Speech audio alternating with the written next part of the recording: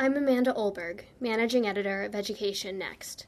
We invite you to join this week's Education Next podcast, available online Wednesday morning each week at educationnext.org.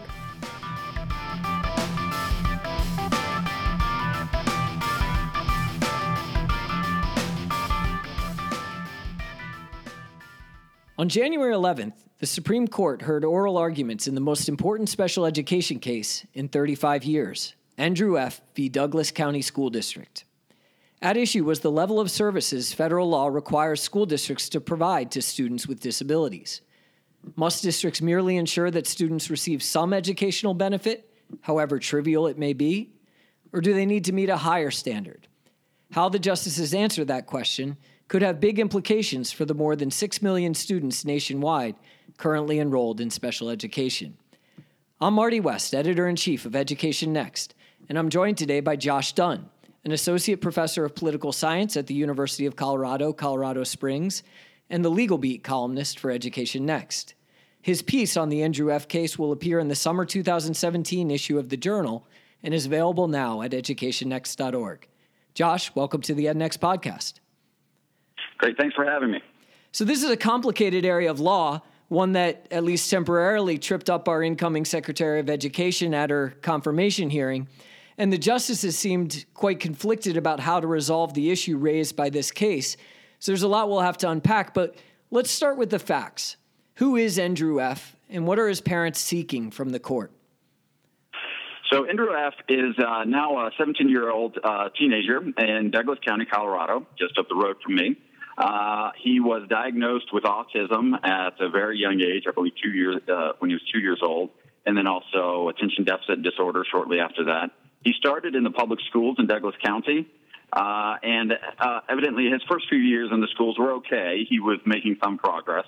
But then his fourth grade year, things did not go well for him. He had increasing behavioral issues, and if you read about some of the issues, they really were kind of shocking even, and it's if you think about it, it might be difficult for any school that's not dedicated to students just like him to actually be able to teach them effectively. He was doing things like tearing off his clothes in class, climbing over other students, urinating in the middle of the classroom, things like that. So it was not a good year for him, and so his parents, because they were dissatisfied with his individualized education plan, which he is entitled to under the law.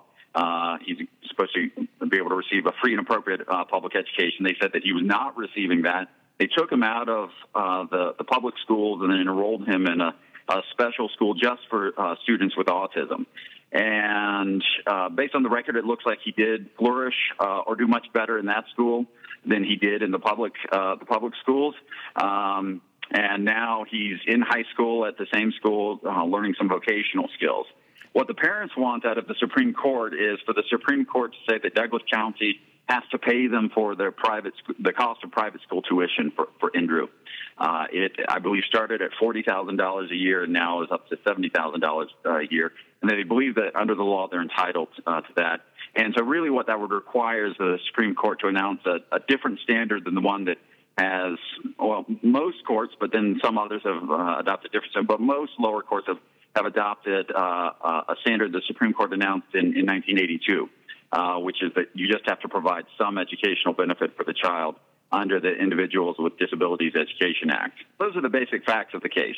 So this was a decision, the Rowley case in 1982, where this language of some educational benefit comes from. I believe the specific language the court used was that the individualized education plan has to be reasonably calculated to enable the child to receive educational benefits. And there's no qualifier on the educational benefits there. And I guess the question is, should there be? Right. So in that case, the court did also elsewhere say it just has to provide some educational benefit. So on the one hand, you do have the reasonably calculated when they're designing the IEP for the child. Is it reasonably calculated to provide some educational benefit? And then does it provide some educational benefit? So those are the kind of the two parts to it. If you look at the facts of that case, it shows you why this is such a difficult question for the court. Because in that case, you had a young girl who was deaf. She was capable of hearing some with a hearing aid, but if you read the facts of it, she evidently was doing quite well in school. But her parents wanted a full-time sign language interpreter assigned to her in class. But even the sign language interpreter said that wasn't necessary, that she was more than comprehending what was going on in the class. So unlike Andrew F., who really was struggling in school, she seemed to actually be flourishing, and they'd done other things to try and accommodate this young girl, which did help her. And so that's the difficult judgment for the court. They looked in that case, they thought, well, they're making some pretty good progress here, so we think that the school district has met its burden under the law, and so they came up with the some educational benefit standard. And so the question is, can we take that standard and apply it in a useful way to the situation facing students like Andrew F. and his parents? And of course, one of the arguments that Andrew F. and his attorneys and as well the Solicitor General's office for the United States, representing one of the last times before the court for the Obama administration, one of the points they made was that the Individuals with Disabilities Education Act, the federal law that guarantees a free and appropriate public education to students with disabilities, has been changed since 1982. And in particular, in the last reauthorization in 2004, the Congress made some changes to the language about what an IEP should look like. Is that something that the court's looking at? Certainly. During oral arguments, there were several justices who seemed to think that was very important, the fact that Congress had revisited this and when reauthorizing had included language that placed more emphasis on educational achievements.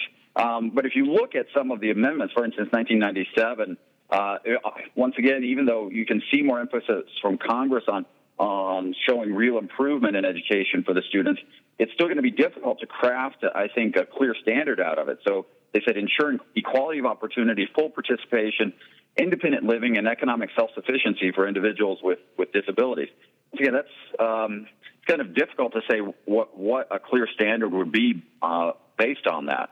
What exactly does that require school districts to provide to students in a given year, say when they're in the third grade, right? Exactly. And it seems to me that a lot of the language in IDA currently is focused on, whenever possible, ensuring that students are provided accommodations that ensure that they can make grade level progress with their peers. And I see even an effort to align the expectations under IDA with the No Child Left Behind Act and now its successor. But I think one of the questions I heard Justice Roberts, the Chief Justice, asking in this case is, what do we do when that concept really isn't useful for evaluating the level of services provided to a student who, under any reasonable expectation, is not going to be making grade level progress? Exactly. In Andrew, unlike the young girl in Rowley, it's just impossible to imagine him being able to make grade level progress on a consistent basis. There are, of course, unfortunate circumstances where some students can't make that kind of progress. So then what are you obligated to provide? And how much do you have to pay? For some justices, that seemed to be a significant concern, that while they're sympathetic to Andrew, they also recognize that many school districts don't have substantial funds sitting around to be able to pay for private school tuition for students like Andrew. And so they're worried about how then, if they had to pay for students like him, how would that affect other students in the school district? So that's also part of the problem with cases like Andrew's. What grade level progress doesn't seem to actually work. And one other thing we should probably clarify is that since Rowley, a lot of the litigation dealing with special education has focused on the process, right? Whether districts complied with the procedural requirements under the IDA that require meetings with parents and, enable them to weigh in on what the student's individualized education plan should look like. There's no question in this case as to whether the district followed the procedural requirements. Is that correct? Well, they did raise a procedural complaint, but it's clear that wasn't a very strong part of their complaint. The 10th Circuit thought that the school district had easily done enough to satisfy the procedural requirements. Of course, there are always going to be occasions where perhaps you could have had more meetings or there could have been a better notification. But all in all, they thought that the district had done a fairly good job at satisfying the procedural requirements. So it really did end up hinging, and I think that's why it was at the Supreme Court. It hinged on the substantive component of the law, which is what standard you have to apply. So, Josh, you're our Supreme Court observer and prognosticator. What did you hear from the justices at oral argument, and what does that lead you to believe as to what we're likely to hear from them later this year? So my reading of the oral arguments is that I think there are probably a majority of the justices who would like to see a higher standard, or at least they express some sentiment indicating that they would like to see a higher standard than just some benefit. The problem, though, for them is figuring out what a clear standard would be that wouldn't just invite even more litigation. And so because there seem to be some concerns about that, I don't know what will happen. You could imagine some of the justices not being willing to change the standard just because they don't think that they can craft something that would actually be usable for school districts and for lower courts when disputes arise. So I'm not certain. One good example of this, although I'm certain that she will vote for imposing a higher standard, was Justice Sotomayor. She said that she thought it was clear that the law would allow them to create a higher standard. But then later on she said, I'm not certain that language will allow us to express it, or we don't have the words to actually express it clearly. So even from the justice who I think was most supportive of requiring a higher standard, you see some reticence on whether or not they could do so in a way that would actually be useful. Yeah, we're used to seeing this Supreme Court divided along ideological lines with 4 justices on one side, 4 on the other, as it's constituted now. In this case, I heard more internal conflicts among individual justices, I think, as they were trying to wrestle with the issues before them. I think another good example was Justice Breyer, usually one of the liberal members of the court, who clearly was sympathetic with Andrew F., but then said, I foresee taking the money that ought to go to the children and spending it on lawsuits and lawyers and all kinds of things that are extraneous. That's what's actually bothering me. And you just don't know how justices like Breyer will resolve that conflict. Right. Well, Justice Breyer, there's a part of him which is very suspicious of second-guessing the decisions of school districts and school employees. And that came through in the oral argument as well. Part of what he said was, we don't know a lot about education policy. We aren't experts in what kind of interventions work best for kids with disabilities. That was basically the implication of it. And so then we're going to be second-guessing the decisions that are made on the ground by people who know more than us. And you also saw the same spirit in his concurring opinion back in the Bong Hits for Jesus case almost a decade ago, where he just doesn't seem to like the idea of constantly second-guessing public school employees about these decisions. And one of the possibilities you raise is that the Supreme Court collectively may ultimately punt on the case. You say they may decide that it would be better to rehear this case once they have a replacement for Justice Scalia. How would that work? Right. So it's not unusual for the court to rehear cases. Probably the most prominent example of this would be Roe versus Wade, where they thought it would be better to have a full complement of justices before deciding such a significant issue. So if they get into their deliberations and it's clear that they're just very closely divided or they're just uncertain what to do, you could imagine and say, look, we had to rehear this case when we have all 9 justices so we don't end up with a tie, or maybe it would just be valuable to have another set of eyeballs on this issue that might provide some insight for us on the case. Of course, they also might just say that the case was improvidently granted review or something like that, and then just let the 10th Circuit decision stand. So, yeah, there are a range of possibilities. I think none of which would be surprising with this case, because you just didn't see really any clarity, I think, coming out of the oral argument, other than that some sentiment that they would like to see a higher standard, but they don't have any idea how to do it. So that makes you think that there are many possibilities for what the court could do. Well, that latter possibility that the court could decide not to decide, but not agree to rehear the case again, would leave a situation where we do have different circuits applying different standards to special education cases, something they usually do like to avoid. Right. And when it comes to rehearing the case later on, of course, that would mean that if President Trump's nominee, Neil Gorsuch, is confirmed, that he would be part of the court hearing that case. I was interested to see that he is, of course, from the 10th Circuit, where this case emerged from. He was not involved in this case itself, but he has applied that very low Rowley standard in other cases involving complaints from students with disabilities.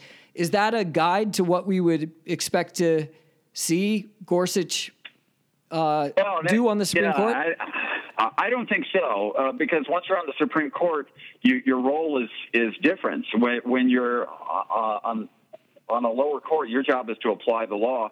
And based on the research we have, it's pretty clear that lower court judges do tend to try to fairly apply Supreme Court precedent and not change the precedent because of their own preferences or political opinions or ideology. So, it could be that he would like to leave well enough alone and see that standard remain in place. But we're in the Supreme Court. Your job is a different one than that of a lower court judge. Well, it doesn't sound like we should be surprised by any of a range of possible outcomes when we hear from the Supreme Court. When do you expect that we will hear from them? Well, I could see this case dragging on into June, it being one of the cases that they really have a difficult time deciding. Many of the really controversial cases they are held until June for a decision simply because they're controversial and they're trying to iron out any differences that they have or keep majorities together. So that's a possibility. It's so divisive and they can't come to any consensus on it that it takes a while for them to work it out, and then you get a decision in June. Of course, something could happen sooner. Occasionally, you'll have cases that are, as you had last year with the case over labor unions in California, where the court realized that they were going to be split 4-4, and so they just released an opinion saying that they were going to let the lower court decision stand. So that could happen too. If they realize very quickly that, look, this is inevitably going to be a tie, we're just going to send out an opinion, letting the 10th Circuit's decision stand and leaving it at that. Well, we'll wait to hear from the court, and I hope from you on the EdNext blog or maybe back on the podcast to let us know what happens next. Sure, yeah. I'll be providing an update whenever the court announces a decision. Josh Dunn is an associate professor at the University of Colorado, Colorado Springs, and the Legal Beat columnist for Education Next. His column, Examining the Standards for Special Education, is available now at educationnext.org. Josh, thanks for taking time to join me today. Great to be here. You've been listening to the EdNext podcast. If you like what you've heard, be sure to subscribe on iTunes, Stitcher, Google Play, or wherever you get your podcasts so that you don't miss an episode. And if you're listening through iTunes, please leave us a review. It helps us find more listeners, and more listeners find us. Thank you for tuning in to Education Next's weekly podcast, released every Wednesday morning. For more on education reform, visit us online, educationnext.org.